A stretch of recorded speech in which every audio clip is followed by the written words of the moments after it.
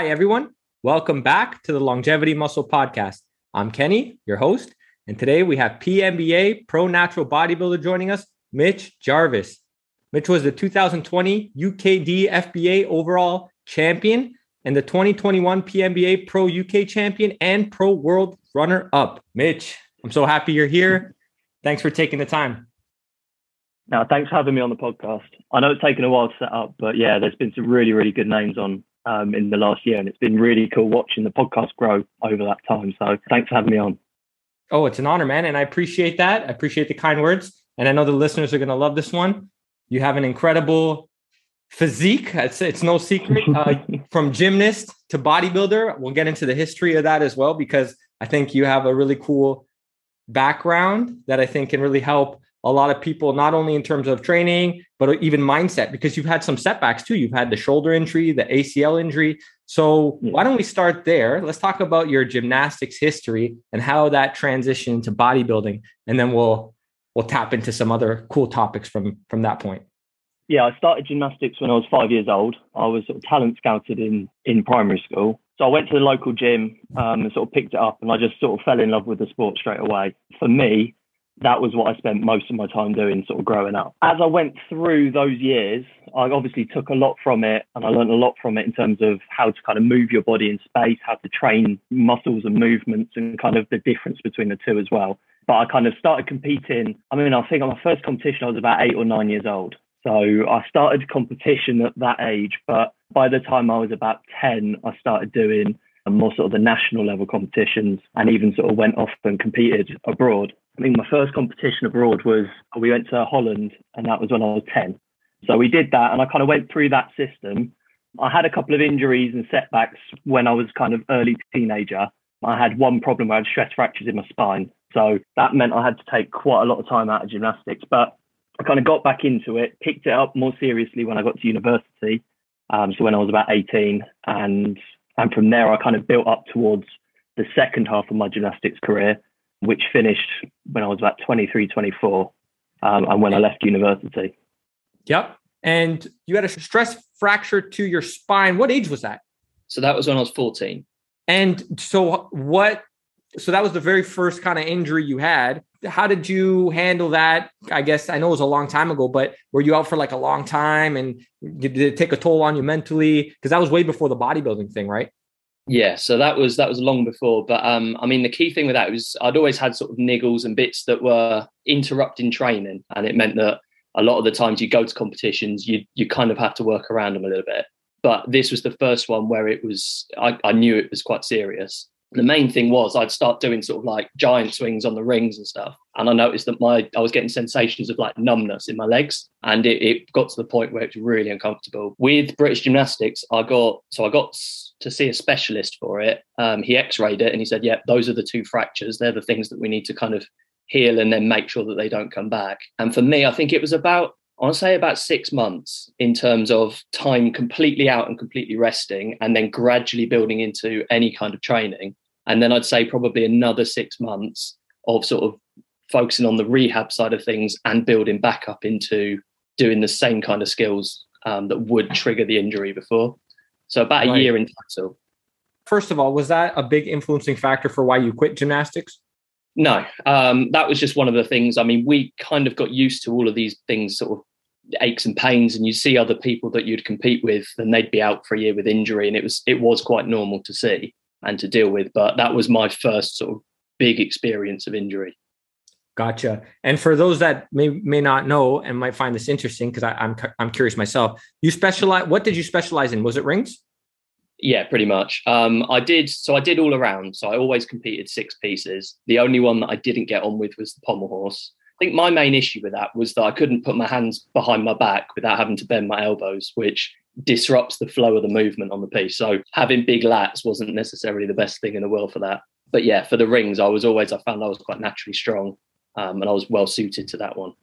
That time frame that you're doing gymnastics is like a key time frame for being able to maximize muscle growth, and doing what you were doing, I mean, must have had a massive influence on just building your physique. Do you think that it did for sure? Or yeah, I think massively. For me, I always grew up and I I noticed that I was in sort of muscle terms, sort of more developed. And from quite an early age, sort of you notice that your chest starts growing and your back's a bit wider and you've got the V taper from the gymnastics. The only thing it doesn't help with is legs. So all male gymnasts, if you look, really big up top, big arms, big shoulders, big chest, big back, but it goes straight down and it's like drain pole legs. But it's what helps in the sport. And, you look at any athlete and you can guess 9 times out of 10 which sport they do just from the shape of their body. And gymnastics is no exception. But yeah, it really helped with, in terms of like the upper body development, kind of having that in place when I made the switch. Gotcha. And before we talk about that, how you made the switch, do you still keep up with gymnastics at all? What is that something that you enjoy watching? Yeah, I think it always will be. It's one of those things that you spend so much time doing and watching and being sort of immersed in that world that it's strange not to, I think, to have a complete break from it. But I mean, on TV recently, we had the Commonwealth Games and the European Championships, and it's really nice to sort of watch even some of the boys that you've trained with and competed with in the past, still doing it and picking up medals and doing really well. So it's a great sport. Did you have aspirations to like go to the Olympics, or was that one of the things or did you go? No. As a youngster, I did. And I was on sort of the national squad and I was kind of working towards that, sort of like on the British team as a junior. I mean, I had a couple of injuries and I was never quite as good as some of them. So I was kind of always not going to make it to that level, I don't think. But for me, when I picked it back up again at university, my main goal was to go to the World University Games, which is like the biggest multi-sport event, second to the Olympics, but for students. I managed to go to that at the end of my degree. So I did that in 2013, the same year that I graduated. Oh, nice. And was that the biggest, would you say that was one of the biggest accomplishments for gymnastics wise, or? For me, yeah, that was my biggest accomplishment. And it was nice to finish my sort of gymnastics career. But I like to think of it as the end of my gymnastics career that way. I did carry on doing gymnastics for a few more years afterwards. It was mainly just because I enjoyed training and it felt strange doing no exercise. But yeah, that was the end of my competitive career. Gotcha. So you made the switch when? How old were you when you made the switch from gymnastics to bodybuilding? So it's a bit of a weird one. It wasn't all done at one point because I started going into the weights room and sort of lifting weights, and mainly because I wanted to build up my legs. I got to the point where I'd finished with gymnastics. I realised that I was somewhat out of balance in terms of the way I was looking. My wife, Olivia, then changed from gymnastics to weightlifting. So she does Olympic weightlifting now, and she was starting to squat and she was starting to pick up weights that I would look at and go, well, that would flatten me or fold me in half. So I then kind of felt that I had to push up and build up some form of strength in my legs over that. But I mean, that was around about 2015. So 2015 to 2017, I started transitioning a little bit more. I think it was the end of 2016 that I had 2 injuries back to back. Or it might have been the very start of 2017. But I did my ACL landing from the high bar, my foot slipped. And then 2 weeks later to the day, I was on the rings doing a cross and my shoulder popped out and I tore my AC joint apart. Wow. Wow. So, yeah. Does that influence your bodybuilding to this day? Like, do you have to work around some things when you're training, or are you're pretty good? Because you probably have a high pain tolerance too, being a gymnast. Yeah, which doesn't necessarily help when things go snap. But right. I don't find that the bodybuilding is hindered at all by those injuries, because I was on the waiting list and I had 2 surgeries at the back end of 2017 and then in the middle of 2018. So I had both those done. It was the shoulder first, then the knee 6 months later. And I mean, the rehab process was when I I'd completely finished with the gymnastics and I knew that my body wasn't going to be able to take the demands that places on the certain joints. But that's when the rehab process was, because it is kind of similar to bodybuilding. You spend a lot of your time doing, single leg RDLs, and you think, well, actually, this is quite good as an exercise for bodybuilding. A lot of time doing really controlled overhead presses for the shoulder, and that was coming back from that was kind of when I made the switch to bodybuilding, I'd say. So middle of 2018. Wow. So that was pretty much when you went full time in bodybuilding, was around the middle of 2018. Yeah. Gotcha. Yeah. So not that long. Like, that's crazy that you built, like, we're talking 4 or 5 years, and you went from gymnast physique to, world champ, pretty much. Well, runner up, world champ. But that's but still, like, it's impressive. And it's just a matter of having enough competitions under your belt too. I think that plays a role in, whether or not you can, 3-time, 4-time, 5-time world champ. It's like, how many times are you competing a year? How often have you competed? Those things play a role, but you definitely, like, when I'm looking at you, it's like, whoa, this guy's a world champ in the making for sure. No doubt about it, man. It's crazy. Thank you. No, hopefully. I mean, my main thing for this, I know with my career in gymnastics, it was very focused on making sure that I was beating other people and placing a certain position at competitions or making a team for this or that. And when I went into the bodybuilding, I kind of said, right, I'm going to try and take a step back from that and focus on just doing as well as I can. I mean, my first comp was in 2020, and I went into that and just sort of said to myself, well, it's not about where I place. It's not about, and it's just about trying to start at a point, establish a starting point, and then build and improve on that each time, which, is what I focused on doing. And I've been really happy with how it's gone 2020 and 2021 in terms of the improvements that I made, and then just want to carry that on going forward and see where I can go. It's a great mindset, man. Yeah, no, absolutely. And I think that's valuable for the listeners to hear, because oftentimes people are chasing pro cards right away. And it's like, well, get your feet wet, see how you're enjoying it. All that also matters as well. So I think that's definitely valuable. So let's backtrack for a second. You have this picture, because you were mentioning the legs, like from gymnastics to now. You have this picture on your IG. So for those who don't know, go check out Mitch Jarvis on Instagram. The links will be in the description box. But you have this one transformation photo of like when you're a gymnast and how your legs looked, and then now pretty much. And it's incredible, first of all. And what do you have to say for those out there who think, oh, they want to blame genetics? Like, that's just without even trying, because you could arguably have said, look, my genetics this, my genetics that, but man, look where, because of your mindset, what happened, right? Yeah. So that's quite funny actually, because in gymnastics, obviously I still had quite small legs compared to some of the other guys. And growing up, my dad had always said, oh, it's just our genetics, son. We can't grow big legs. He said, I've tried, I've squatted, I've done leg press, I've done all sorts over the years. We just can't do it. And that got me going. And I was like, well, I've got to have big legs. You got big arms, you might as well have big legs as well. But I mean, for me, it was just squatting over and over again. And it was that volume of training that I accumulated, squatting 3 times a week for a long period of that. So, I mean, from the 2015 to the 2017 period, before I'd really transitioned to bodybuilding, I was doing gymnastics a few times a week, but every time I went in the gym, I'd start with squats because I knew that was the weakness. That was the thing to build up. And I did all sorts of, strength programs on it where it was kind of lower reps, lower volume, high weight.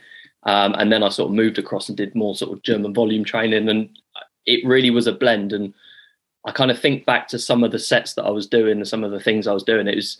I'd walk into the gym, I'd see how much I could do with, 100 kilos, 40 reps until you literally can't hold the weight anymore. And I think I remember one session, that was the only working set I did. And I did a little bit of what else I could muster and then went home. But I think that was the thing that for me made all the difference. And yeah, they were very small at the start, but I think that was just because I didn't train them, I didn't push them. So it's not that I couldn't. Right. No, that's good. And that's important for the listeners, whether it's not just legs, whether it's someone complaining about arms or shoulders or chest or back, whatever body part. It's like, have you tried? Have you tried? Jeff Alberts has a great one who I'm sure you're familiar with. He's been on the podcast many times about the calves. Like, people will blame that they have poor calves. They don't try. And then you see, he kind of gives like an example of, how long it took and the work that was put in. And before you blame genetics and just quit altogether. Right. So talk about your, like how so you did the squats thing, you hit them first, maybe break down like what your leg routine evolved into for you personally. Yeah. Yeah. I mean, for a long time, I think I literally did just squats, no leg press or anything like that. It was just squats and it would be 3 or 4 working sets. And I've varied rep ranges and weights quite a bit, but for me that was always the primary exercise. It was always high bar, sort of weightlifter style squat, because I learned to squat in a weightlifting gym. it always had that kind of approach. So it was always very sort of chest upright. And for me, because I've got short femurs, it's quite easy for me to get into that position and put it through the quads. But yeah, it was 3 times a week. It would be the first thing I did when I, get into the gym. I'd warm up with the bar. I'd put a plate on and I'd squat and I'd, keep going and going. And at the start of it, I was squatting up to, I think it was like 100, 120 kilos were my working sets. And that was the weight I was working at. And it got to the point where that was going up to 200. So, it took a few years and it did not happen overnight. And I was celebrating each 5 kilos that I was putting on and finally hitting different PBs. But yeah, for me, that was the primary mover. Leg extensions as well. It's not going to be your main focus in a training session, but just to make sure that you can bring out the definition. I mean, I use them more now than I did back then, because back then it was just trying to build the size, and it's that sort of meat and potatoes exercise just to focus on. But for me, that was what it was all about. And you're doing that, you said 3 times a week you were hitting legs? Yeah. Wow. That was it. And I'd do it, but it would only be sort of squats, leg extensions, or squats and RDLs. Okay. And then I'd go into the other thing that I was training. So it might be a back session or a chest session, because I knew that my legs were so far behind that if I did want to make the switch to bodybuilding, I'd have to bring that up considerably. Interesting. And were those would you call those kind of like a full body thing, 3-4 times a week you were training at the time, or not even exactly that? So it was still split. It was always just legs and then one other body. So I'd train chest once or maybe twice a week, but it was mainly just once for those muscle groups. And then legs really got hammered with that. And they were sore a lot of the time. And it was just about trying to recover to the next session and then just keep going and going. Gotcha. Interesting, man. And so, how is it now? So you built your legs up to a respectable, presentable thing that you can bring to the stage, right? For sure. No doubt about it. Yeah. And where are you now with your training? I think that would be fun for the listeners. How do you like to approach your training? You got the high effort, like Ben Howard. He likes that high intensity, not training as frequently. We'll say majority of the times out of the year from when I spoke to him. I don't know if things have changed now. And then you have like this super high volume, 6 days a week kind of training. Where are you relative to that spectrum? Where do you kind of lie, and how do you like to do things? I'd say I'm closer to the low volume end. I tend to lean more that way. And I used to be really high volume. Since I've started bodybuilding, I literally went in 2 years ago with zero understanding. I was, just sort of floating around doing bits and bobs, and looking back on it, I kind of think the sessions that I was doing in the gym and, the lack of plan or the lack of progression over time and just those sorts of things. I made a lot of mistakes with my training, but speaking to people over the last couple of years and see, how did you build that? Or, what do you do that helps you kind of build X, Y, or Z, or how do you make this much progress, has helped. Because what I have done and what I did after, I guess it was after Worlds, so this last off season, was I made a note of cutting junk volume, cutting those sets that you're just not really doing anything with. It's just filling up time in the gym, and it gives you a nice pump and it makes you feel good, but they don't really build the muscle. And I think that's what I've learned a lot, is it's all about the intensity.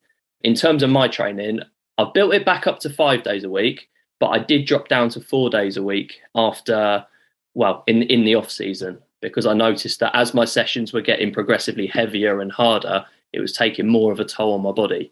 Before the competition, I was training 5 times a week, and that was pretty standard. I generally do that. But as I find that I'm struggling to recover, even though I've got the food going in, even though I'm focusing on, sleep and all the other things that you need to do, if my training is just too intense to keep up with the 5 times a week, I can scale it back a little bit and just focus on the areas that I'm trying to improve.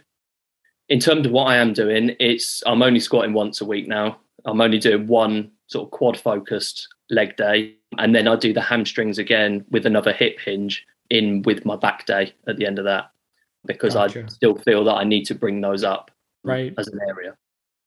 And so would you say, because obviously that's a lot different than how you were doing things to bring it up, you could call that in the past when you were really trying to bring up your legs more of like a specialization approach, high frequency kind of approach to really give that extra attention to the legs. So now, would you say that you're still able to, or have you seen improvements? I mean, I guess if we use performance as a measuring stick for the most part, right? Would you agree? Like a lot of natural bodybuilders will use, are you progressing on a specific lift or specific lifts? And if not, then maybe that's a sign that you're not, you're either under recovered, or maybe you're just doing too much, and it could be hindering your potential to grow muscle. Yeah, 100%.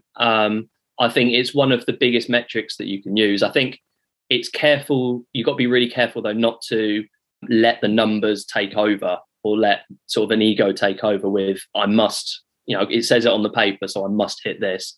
And I think that's something that I have learned as well, is, switching squat style and just making sure that you can literally beat the last week's number despite, no matter how it goes, or the same as deadlifts and things like that. And I've had tweaks and sort of niggles because I've pushed a set that I shouldn't have done, and maybe decided I was being stubborn and I have to get 8 this week because I got 7 last week on a set of deadlifts, when maybe it just wasn't moving as well. And I think for me, finding variations that suit. So with a movement, instead of just drilling it one way because it has to be, finding something that suits my physique or the improvements that I'm trying to make. I'm so glad you brought that up. We're going to get into that specific topic, but before we do, I want to rewind to the junk volume. Yeah, I mean, the type that I was sort of struggling with more, and the sort of the things that I got caught up in were more 3 sets of 12 of everything you do. 3 sets of 12, and I'd always write that 3 sets of 12.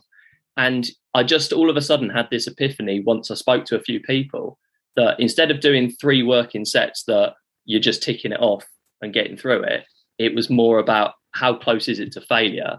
And then is there a way to extend that set beyond failure to get more out of 1 set or 2 working sets than doing 3, 4 or 5? And I noticed that I was spending less time in the gym and getting more out of it. So that was more the angle that I came from with the junk volume. Gotcha. No, that's really good. So basically, so right now, are you saying, or where are you exactly with, because you're training roughly 5 times a week, sometimes you'll go down to 4.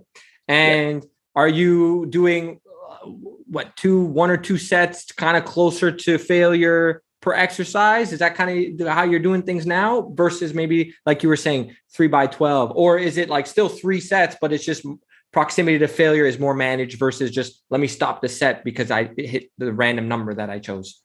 Yeah. So there's a bit of both. Gotcha. I think because I'm pushing it closer to failure and focusing more on, how much is there left in the tank, and trying to minimize that and regulate it as we go through sort of a mesocycle, starting off by leaving 2 or 3 reps in a tank and then taking it right out in sort of 6 weeks or so to just going all out and having nothing. But the main thing that I'll do on a heavier movement is 1 top set, 1 back off. And I've noticed that I quite like that style. It's something that I'd never done before. I'd say up until after 2020, after I competed, it wasn't the way that I'd trained. Normally I just went, right, I'll do 3 sets of, 4 sets of, and it was just straight working sets. But I noticed that, it was definitely leaving me sorer, and it was more difficult to recover from in a good way. And I noticed that the muscles were getting hit harder with it. And I've noticed much bigger improvements with that for the short time that I've been doing it than before.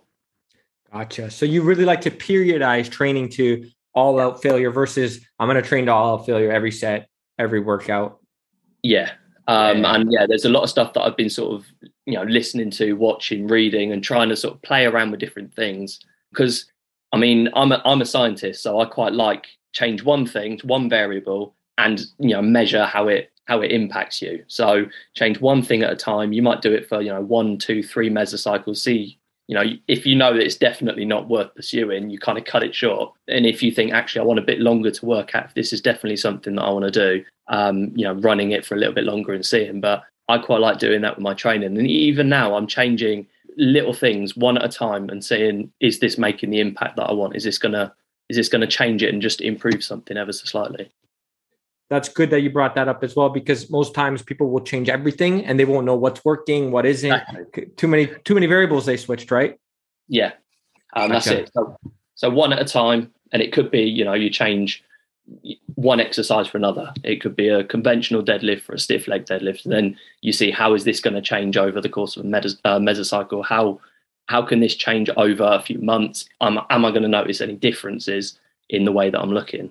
And yeah, I think it's important not to go down the road of just making things easier for yourself and just sort of saying, well, this is a much easier exercise, because, you know, if it didn't matter what we did, everyone could just walk into the gym and do the easiest leg extensions and leg curls and then go home and they'd have big legs. But I think there is an element to doing heavier exercises, compound movements mixed in with isolation, and just trying to sort of find what works for you over time.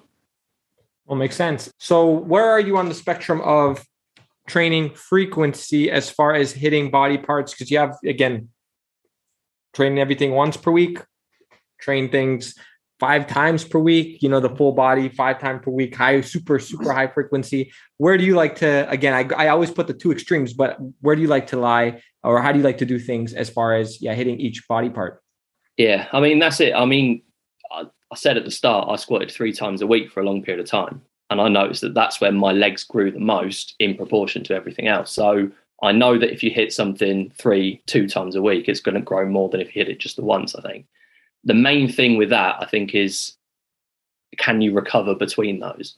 And the other thing is you can only pick a certain number of things to focus on and to do that with, because you've only got X amount of energy to give out. If you focused on everything, you'd be focusing on nothing. So in terms of that, I will, at the moment, everything gets hit once a week, apart from things that I'm trying to build up, hamstrings, for example, which will get 2 times. So back, hamstrings, and side delts at the moment are getting twice a week, and triceps, just because they tack on nicely to the end of chest and shoulders. But yeah, that would be my main thing, is pick a few things, 3 things maybe, that you want to really specialize or focus on building, bringing up, and then hit them twice a week. That's an interesting approach. And I think, it makes a lot of sense, because a lot of people will try to bring up everything all at the same time, which meaning excessive amount of volume, I should say, all at the same time, because there's a place to just have things balanced out, especially when you're just getting into this. Like, I don't think you need to be tapping into any sort of specialization kind of approaches. But if we're talking about someone as advanced as you are, that makes a lot of sense. So break down, because this one is also fun. I know that the listeners love this. Break down how you arrange your workout. Like, do you have like chest, like you were kind of talking about basically? So maybe just kind of, let's clean that up. So you kind of do like chest and triceps one day, legs on their own. Like, where are you at now with it? Yeah. So, I mean, I've just come back from, say, holiday and a little bit of time off. So I gave my body pretty much a complete rest for a couple of weeks, and then gradually ease back into it. But just before that, I was doing 4 times a week. I'd have back and biceps with calves. I do them at the end, but I want to bring them back into the start of the routine. But back and biceps would be the first one. Then chest and triceps with a little bit of side delts in. Then legs with a little bit of specific back work in as well. And then I'd have shoulders and triceps.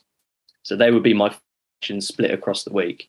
That was changed since, I guess, the year before. So I did then tweak it around and play around with it. But for me, my main focus, I mean, I was going to stand next to Ben on the stage. So my main focus was bringing up my back. I knew that all my back shots needed to improve significantly. So that's going to be my first day of the week. And that's going to be the one that I really do prioritize.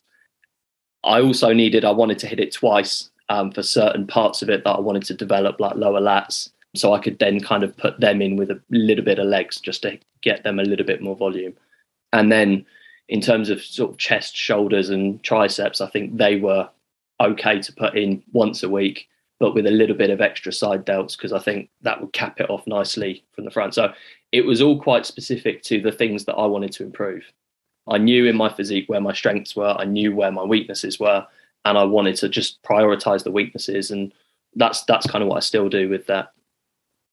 Cool. And so for the listeners, that is right, the first day of the week. I'm assuming that's after a rest day, or maybe 2. Yeah, after a rest day. Just because it fit better with my work schedule, I was starting my week on a Saturday. So my training week was Saturday. I'd train Saturday and then Sunday, and it would be Saturday morning and then Sunday evening, just because it fits better and it means I need to train less times in the week. And then I'd have, I think, like a Tuesday evening and a Thursday evening, and then a rest on the Friday again. So that was for me what was working the best in the off season, because when I was prepping, I noticed that I started waking up earlier. So I was going to the gym at 5 o'clock because I was basically up wide awake. And I thought, well, I'll get this done, ticked off, and then, I'll go to work, come back, and I haven't got to worry about training in a busy gym in the evening. But now that I'm sleeping better, I want to prioritize that.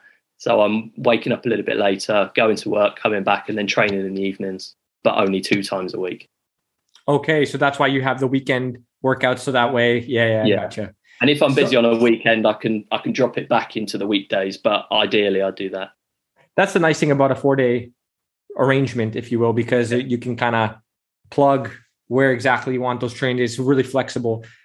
What's the biggest thing you noticed from going from 5 to 4 in the off season?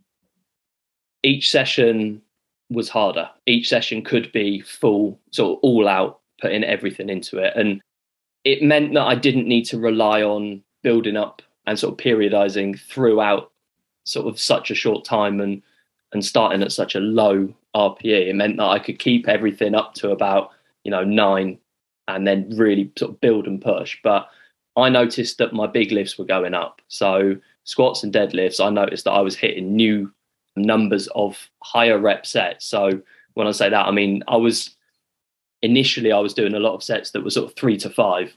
And even, you get to the point where you just start maxing out at the end of it because I was lifting 20 kilos more than before. And I wanted to see if I could squat this or deadlift that. And I've gotten to a point now where I've scaled that back a little bit. But the main thing that I noticed was I was able to squat more weight for 10 reps. I was able to deadlift more weight for 10 reps. And that's what I wasn't getting with the 5 days a week. Amazing. Let's talk about what you were mentioning earlier with picking exercises that fit you. And I think that's important given your history. Maybe you can shed some light on that. Like, give us some examples, like where you've walked into the gym, you had this plan, but then you had to go and you had to do this. In terms of that, in terms of sort of being flexible with exercises, even today, I walked into the gym and there was a sign on the sort of the pec deck fly machine that I've been using, and it was out of order. We'll get this fixed as soon as possible. But it's fine because there's other variations, there's other things that you can do. For me, I mean, that's quite a minor one. And it's like, well, I'll just do a cable fly. So I got a bench, lay on my back and did the cable fly movement just to replace it. But so there's lots of things that you can do and that you can change. But what I've noticed in the past, I mean, my best example of this is with legs. I've obviously talked about squats a lot, and I'm sure it's come across that I really like doing squats. And that's what, for me, has been that primary movement that I've noticed that has made my legs grow. But I know that everyone's different. I've got short little femurs and a long body, so I know that I'm built better to squat. And I have found over the years that I get absolutely nothing from a leg press. In terms of focusing on quads, in terms of things, I mean, obviously you're still shifting weight, you're still putting tension through the muscles. But for me, a far better movement is a squat. And I haven't touched a leg press in, I'd say, 2 years. I don't think I've been on the leg press at all. I've done hack squats, I've done pendulum squats, I've done split leg squats, back squats. But for me, those are much better movements. I get less pain. I find that the leg press sometimes with my hip, it gives me a bit of grief. It's something that I don't experience at all with squats. But I know that if someone has longer femurs, squats are going to be the opposite. They're going to be the worst thing, and they might not fit their body shape at all. And for them, a leg press, they can go far deeper. They can really focus on getting into the muscle. And for them, a leg press would be the best option. So it's about finding things that suit your body type. It's about finding things that work around maybe pre-existing injuries, stuff like that. I have to be careful with shoulder presses. A barbell shoulder press doesn't really agree with me too well, especially a free one with my shoulder, because I've got a bolt holding it together. So I tend to use dumbbells, and I've started to lean back a little bit more, and sort of it's almost a high incline when I do a shoulder press. So I found that that's helped with me. I know that there are people out there that swear by behind neck presses and things, but for me, that just wouldn't work nowadays because it would put a lot of stress through the wrong parts of my shoulder. No, absolutely. Because you've talked about making these adjustments. What do you notice if you are kind of working in these exercises? Like, do you feel like you went, for example, like I could do a specific exercise, specifically overhead presses as well. I might be able to get away with it for a workout or two. Like I'm like, okay, this feels okay. And then it starts to go down this dark path, if you will, where it just gets worse and worse. Things aren't progressing. For someone who's new and they might not know what sensations what sensations they should maybe avoid, because that's very different than muscular tension, like a really hard contraction. What are some signs that you've picked up, I would say, along the way, given your experience as not only a gymnast, but someone in the gym who's doing this bodybuilding thing?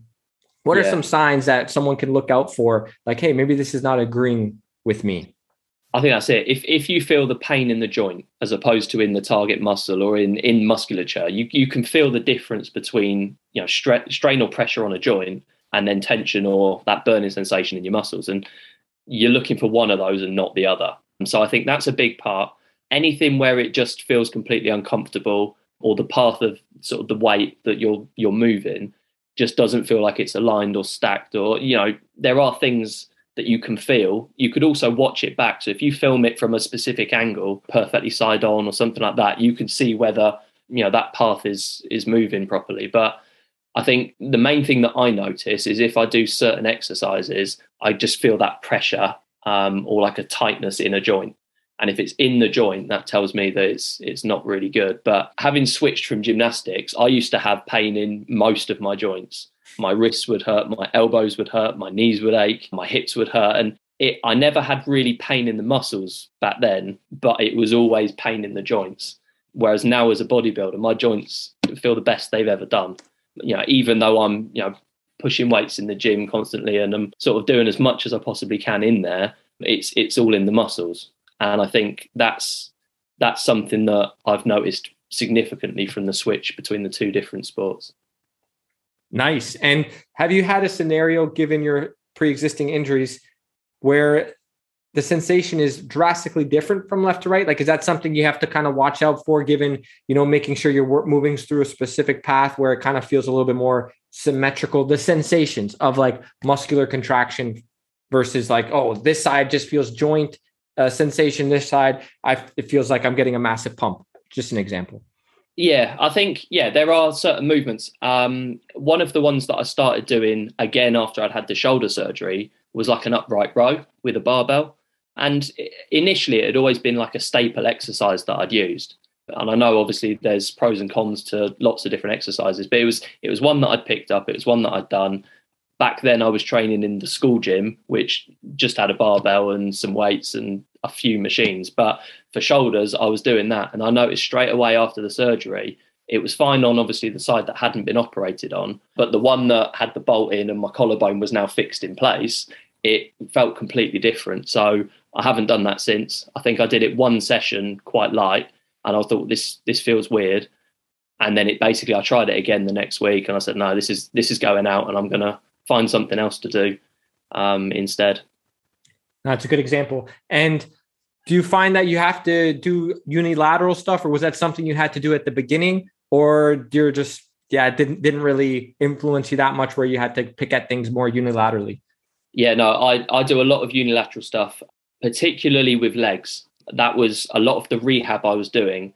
It was all built around single leg RDLs. It was built around single leg squats. And I still use split leg squats. If I ever do a leg extension, it's always single leg, because I know that I'm now predisposed to one leg taking over. And I've had to check myself with squats before, because I've noticed that I've watched it from a video and I've been leaning right over on my good leg, just because that can take the weight a little bit better. So I've had to be a bit careful with that over the sort of the past couple of years and just work around it. Yeah, you had a scenario, I think I caught this on your IG, where you were kind of running with squats, progressing quite nice. And then you had to back off. You kind of did you were doing kind of like a hack squat variation. Did you have like a kind of maybe tweak your back? I think you had mentioned that, right?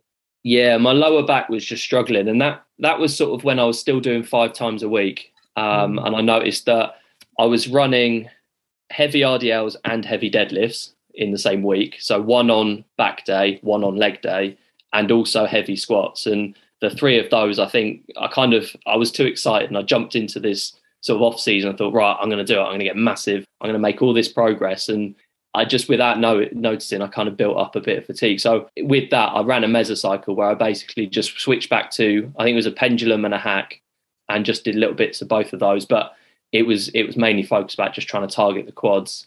And then after I'd done a sort of a mesocycle with that, so about 5 or 6 weeks plus a deload, I went back to just high bar squats.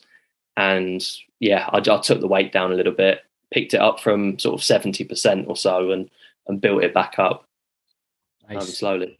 Yeah, it happens. These are the things that we were talking about, where you have to adjust appropriately based upon the current status, what you're dealing with in that moment. And I think a lot of people, and it's true, depending on the generation you came up in, and I don't mean you, I mean the listeners, there's no pain, no gain mentality where you want to push through it because you think you have to do this exercise in order to grow muscle or in order to reach whatever goal you have. And unless you're a power lifter, that's not happening. And maybe powerlifting doesn't agree with you. I don't know. Maybe you're doing powerlifting and you're just getting injured all the time. Maybe that's not the sport for you. Just an FYI, right? For some people listening out there, but it's a common thing because when you're subject to these specific exercises, squat, bench, deadlift, there's going to be times where you're going to have to adjust around it if you do have kind of what popped up. And I think that was a great thing to bring up because I think a lot of listeners could take value from that. I even need to remind myself, I'm talking about this. I understand this stuff.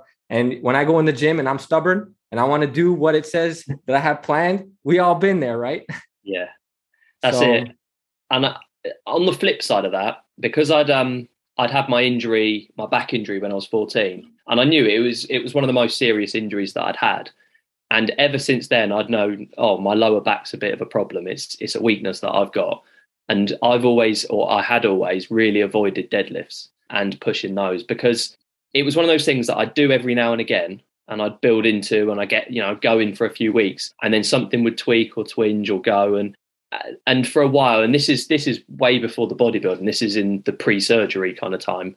So like sort of 2015, 2016. And looking back, it was probably that I wasn't lifting within my capabilities, and I was trying to pulling my back out of shape in all sorts of ways, but I'd avoided them for a long time. And after 2020, I think I'd spoken to some people and I'd seen some training and watched some videos and podcasts and things like that. And I thought, right, well, this is going to be one of the things that really brings my back up. And I knew that my back shots needed to improve, and I wanted them to look sort of thicker and the whole hamstrings, glutes, everything. And I'd say that that's one of the biggest sort of changes that I implemented that made the biggest difference, was to regularly once a week put in top set, back off set, heavy deadlifts, and sort of really push the intensity up on those, but not go straight into it. So it was starting off reasonably comfortably, and then over time, gradually increasing. And I got to a point where my back is now the best it's ever felt. It feels strong. It feels stable. I can go into the gym and deadlift the same numbers that I was doing for sort of a 1 rep max, but for a set of 8, set of 10, and I can lift comfortably more than that. And I know that it's there, and I know it's stable and it's safe, but it just doesn't come straight away. That's it. It takes years of just plugging away and kind of restricting yourself from week to week, just because that over time you'll make the better progression. It's interesting you brought that up. You're not the first you're not the first person to bring up how deadlifts, they feel that deadlifts was a key contributor to back development. You got Ben Howard, who was saying that, Brett Freeman, right? So those are just two that come to my mind right away. And there's others, that I'm sure are implementing that. I think it's one of those exercises, that people shy away from or are doing inappropriately. Like the execution is off. Maybe they haven't found a variation that works for them, or they have pre-existing issues they need to take care of prior to starting the deadlifts. Like, is every piece involved in the deadlift? Have you been training that? Are you doing? Is your program complete to a point where you've built up the muscles required to deadlift? Because I feel like that's kind of where you were going with what you were saying there. Yeah, that's it. And I mean, for me as a gymnast going into it, I didn't have the leg strength. I didn't have the muscles in sort of my posterior chain, apart from maybe right at the top in my traps. But I hadn't built those up because we just didn't do that kind of movement. And it was all about having the most flexible hamstrings you could have, because then it would allow you to do certain elements. But I think that a big part of that for me was focusing on learning to squat, building up that core strength, building up a lot of those things. So once I'd built that strength in a position that I was more comfortable in, I was able to then bring that over to doing the dead. So yeah, I think you've got to make sure that your body's in a good place to pick up and run these exercises with the intensity that you need to. Amazing. And let's transition here for a second, because given your history with gymnastics, I've gotten this question quite frequently, actually, specifically on the YouTube channel. Shout out to the YouTube channel at Longevity Muscle. Make sure you go check that out, subscribe.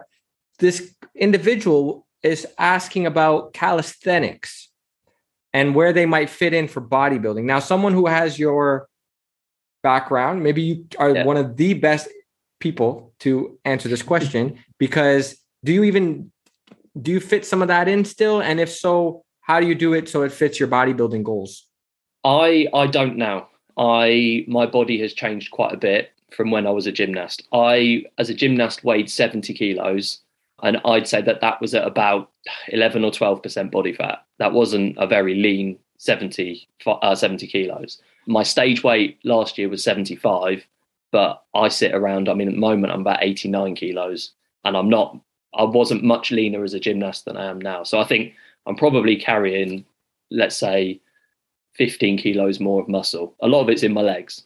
Okay. But I'd say, 10 to 15 kilos of muscle. But I noticed that I'm not as flexible. My body hurts more when I do certain things. So handstands and things like that, just because it's not used to it. So initially, when I was doing my first years of training, and I was kind of doing almost like a hybrid training system where I was still doing gymnastics, I was still swinging around bars and things like that 2 or 3 times a week. And then I was still doing the weights, mainly sort of squats and then something else, so bench pressing or rows or things like that, another couple of times a week. You can do both of them in tandem, but for me, my goals are all about bodybuilding now. So I put all of my energy into that. And I think it's important to remember that you've only got a certain amount of energy or ability to adapt to your training. And you can kind of spread that across a couple of things, or you can put it all into one basket. But I don't think it's impossible. But I think calisthenics, when you are heavier, even if it is muscle mass, I think calisthenics when you are heavier is much, much harder.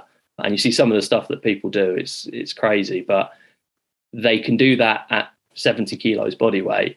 They wouldn't be able to do that if they were another sort of 15 kilos heavier.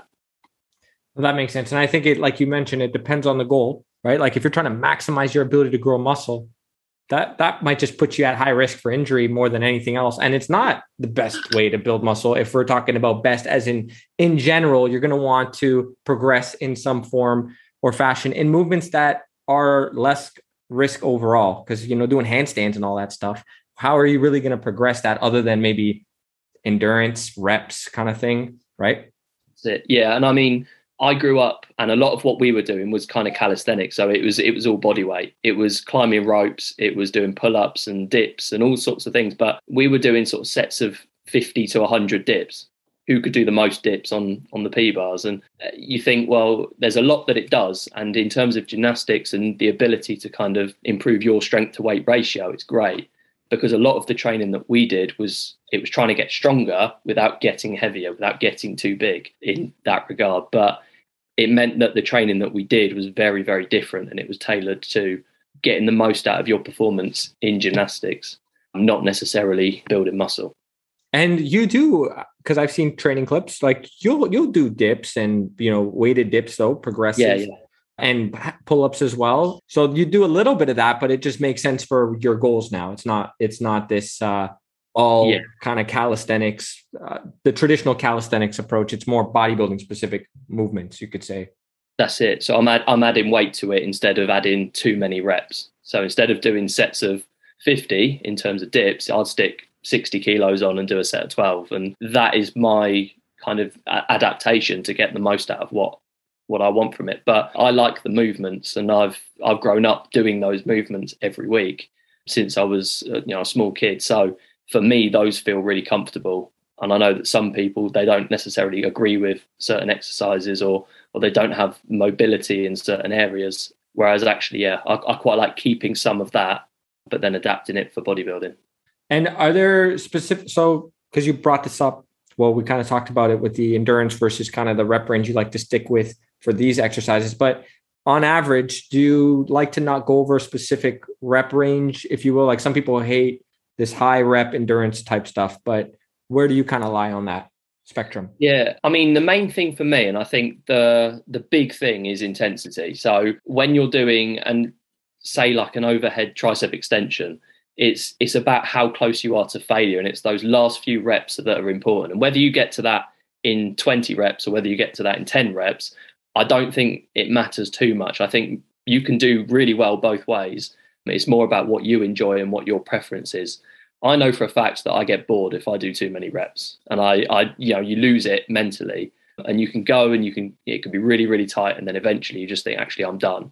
So I tend to go for the lower end with a lot of exercises. And I just, particularly with the bigger compound movements, I think that is the key to building, because you see different physiques. I think when you look at the sort of the best natural physiques, I think that when you get the sort of the really hard grainy look and that muscle that's just been built over time through heavy movements, I think it's hard to replace that with different rep ranges, although I'm sure it can be done within reason. Because I've spoken to a lot of legends in the natural bodybuilding world. And yeah, there's definitely a lot of variation in the approaches that they're taking. Yeah.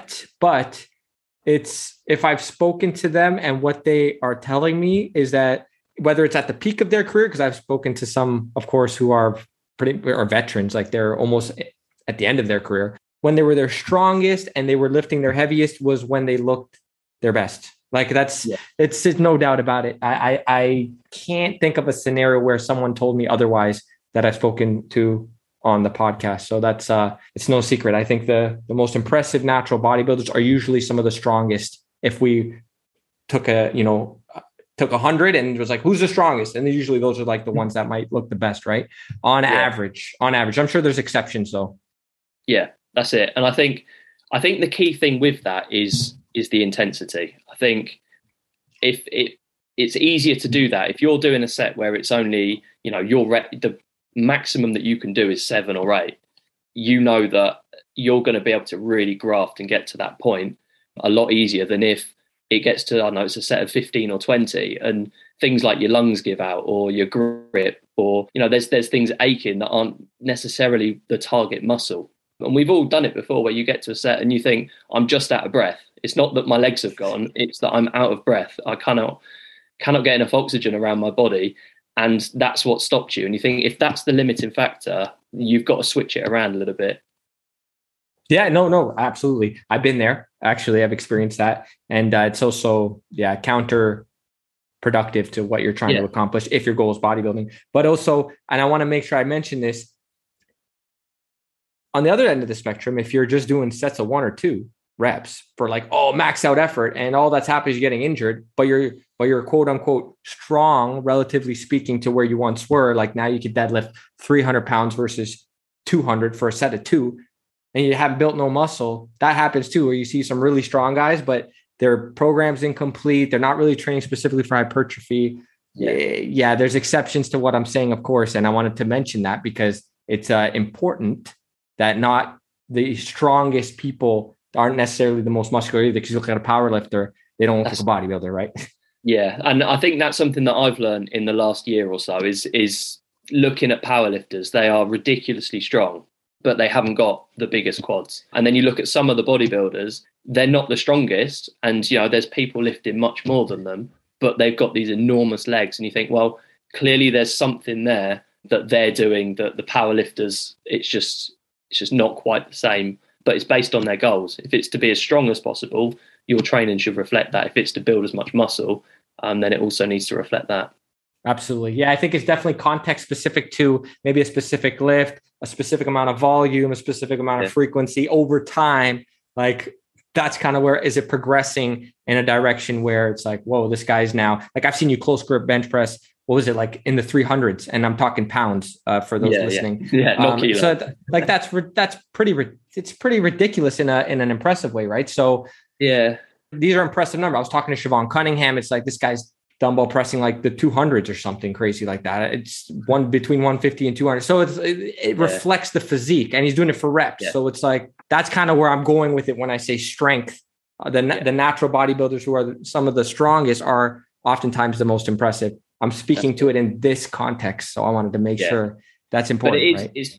It's very specific as well. I did a lot of barbell bench pressing at the start, and I barely touched the dumbbells, mainly because we didn't have heavy dumbbells. So I did my heavy movement with the barbell, and that's when I was going into sort of 300 and 350 pounds kind of area bench pressing, and it was lower reps.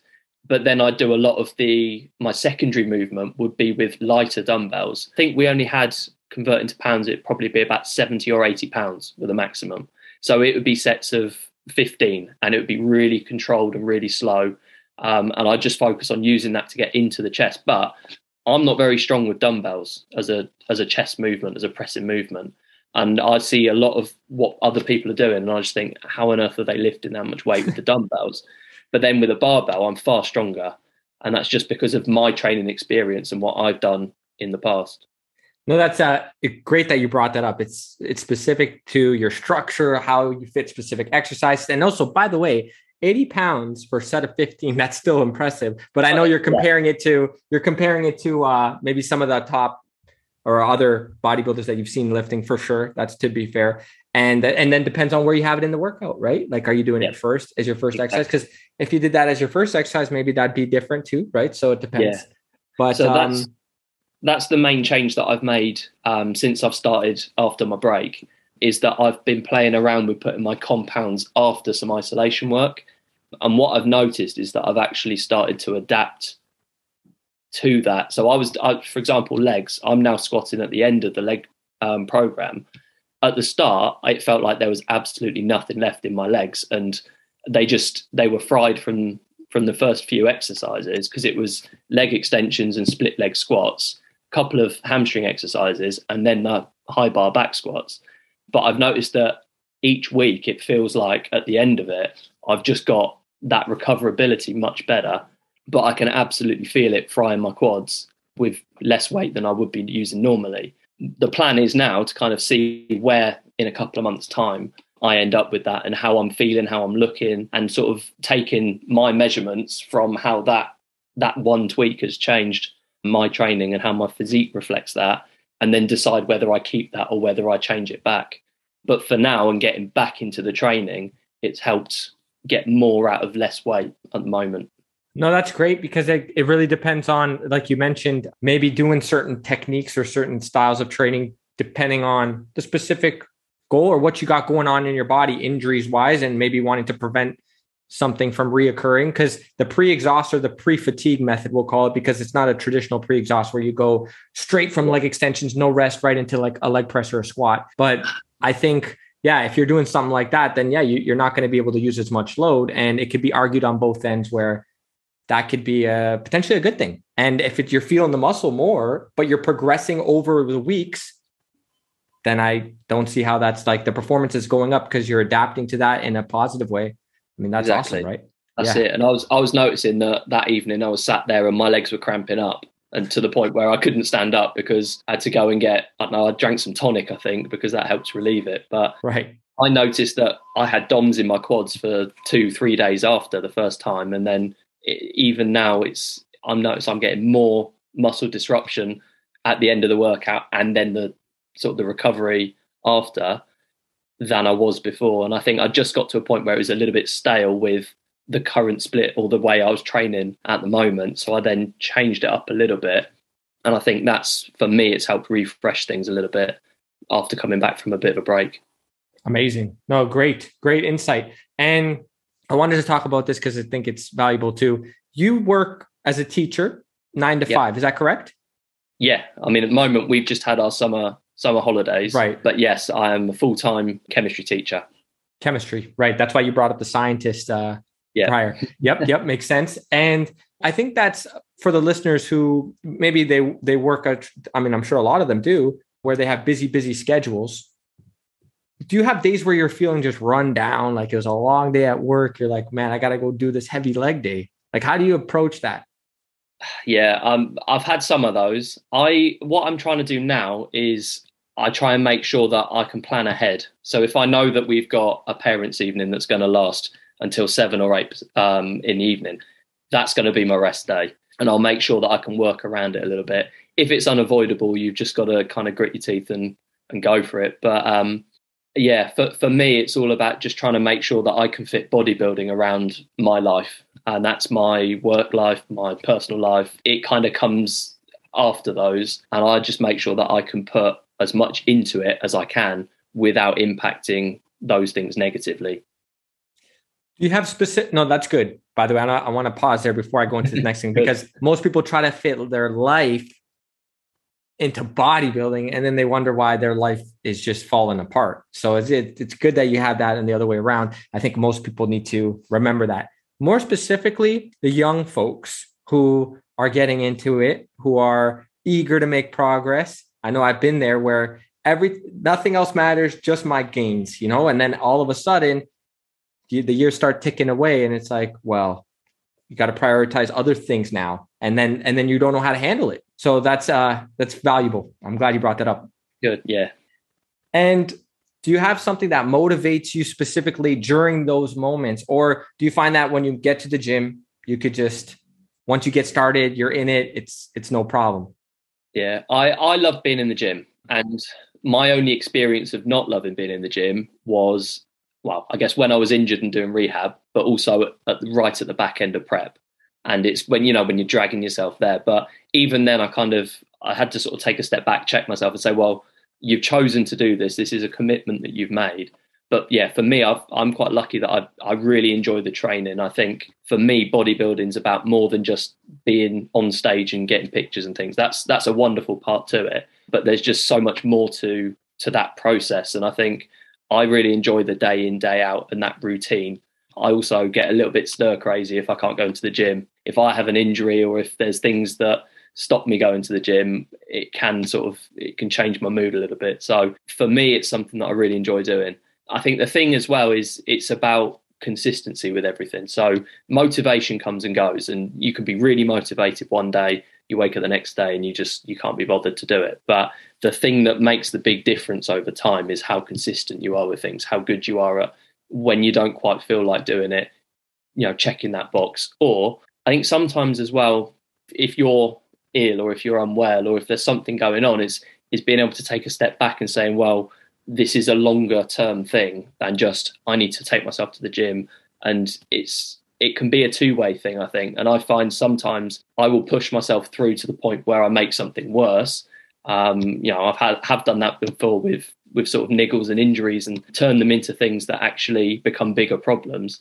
And I've learned from that and said, right, actually, I need to think long term, what's going to be the best for me. But I'd say in terms of for motivation for training, the best thing is just to try and almost detach that, put it into your routine and just be consistent with it day in, day out. Because not every day in the gym is going to be, the best session you've ever had, but you can just keep building towards something with it.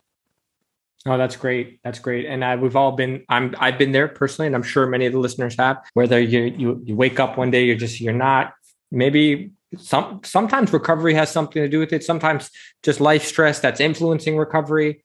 I think the main thing is, like you mentioned, where you make the smartest decision that you can think of in that moment, stay consistent with the plan and make the appropriate adjustments to not hurt yourself. And I wanted to talk about your experience competing with Ben Howard. I think that'll be a fun little story. Yeah.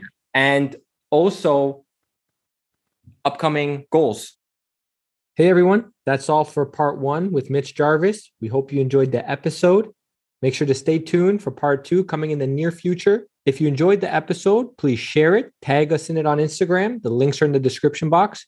Make sure to check out our YouTube channel where we post videos weekly, if not daily, and where you're going to see videos from this episode. So make sure to subscribe. It helps grow the podcast. We appreciate you once again. Thanks so much. And until next time. Hey, everyone. Before we end the episode, I just want to take this time to thank our sponsors, Let's Get Checked. After looking into their product, I felt it would be beneficial to spread the word on their male hormone testing kit. For those of you who compete, diet regularly, or are trying to maximize muscle growth, it can be extremely valuable to know where your testosterone levels are at. With the male hormone testing kit from Let's Get Checked, they send you an at-home kit where you collect a small blood sample, send it back to their lab using a prepackaged and prepaid envelope. and a couple of days later, the results will be available online. The whole process is extremely simple and convenient. Not to mention, you even have access to speak with a nurse at any point during the testing process via phone call or text chat. So if you have any questions, this is where you would ask. For all information regarding Let's Get Checked, you can hit the link in the description box where you will receive a 25% discount just for listening to the podcast and for being part of the Longevity Muscle community. If you guys want to check it out, hit that link. Thanks so much for tuning in, and we'll catch you in the next one.